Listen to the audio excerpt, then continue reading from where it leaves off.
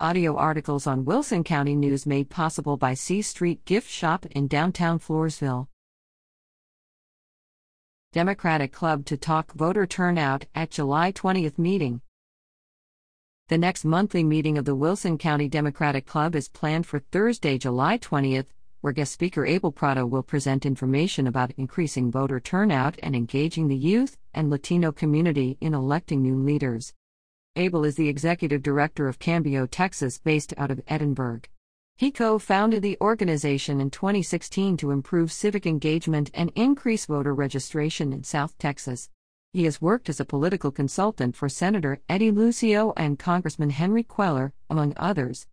The meeting will start at 6:30 p.m. in the conference room/courtroom of the Wilson County Justice Center at 800 10th Street, US 181 in Floresville.